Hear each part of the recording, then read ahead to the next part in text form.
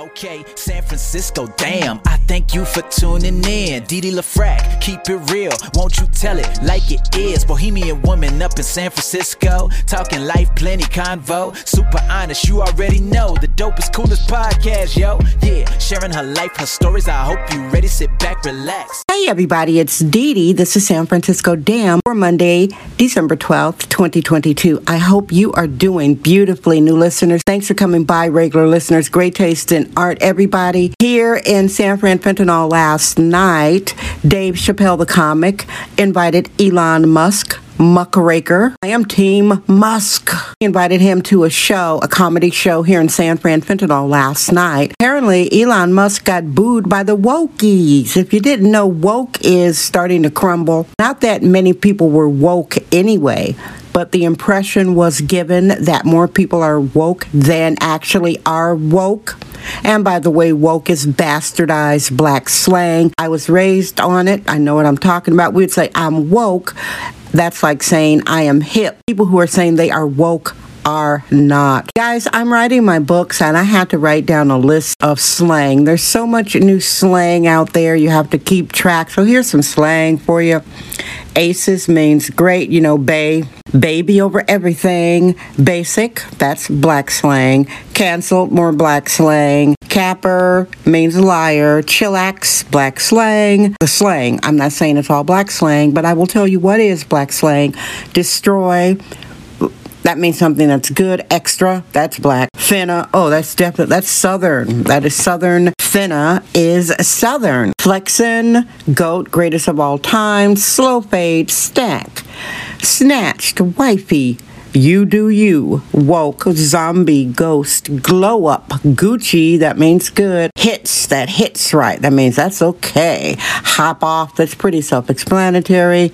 I'm dead, that means ha ha ha ha ha. Lit.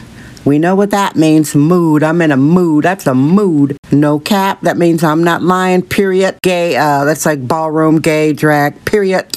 And yes. Queen and all that. Yes. Hunty.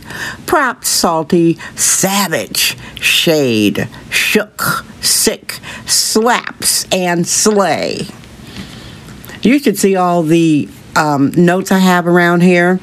I've been speaking about my books before. A writer I love, Ernest Hemingway. He can write really well. He is unfortunately passed away. He used a shotgun. Great writer. I love Ernest Hemingway. He's the king of the clean sentence. Brevity, simple. The guy was like a genius writer. Him and Langston Hughes are my two favorite authors. Langston Hughes is a Black American poet. He wrote a book called The Ways of White Folks about Southern 1930s, 1940s America. No, it's not a diss.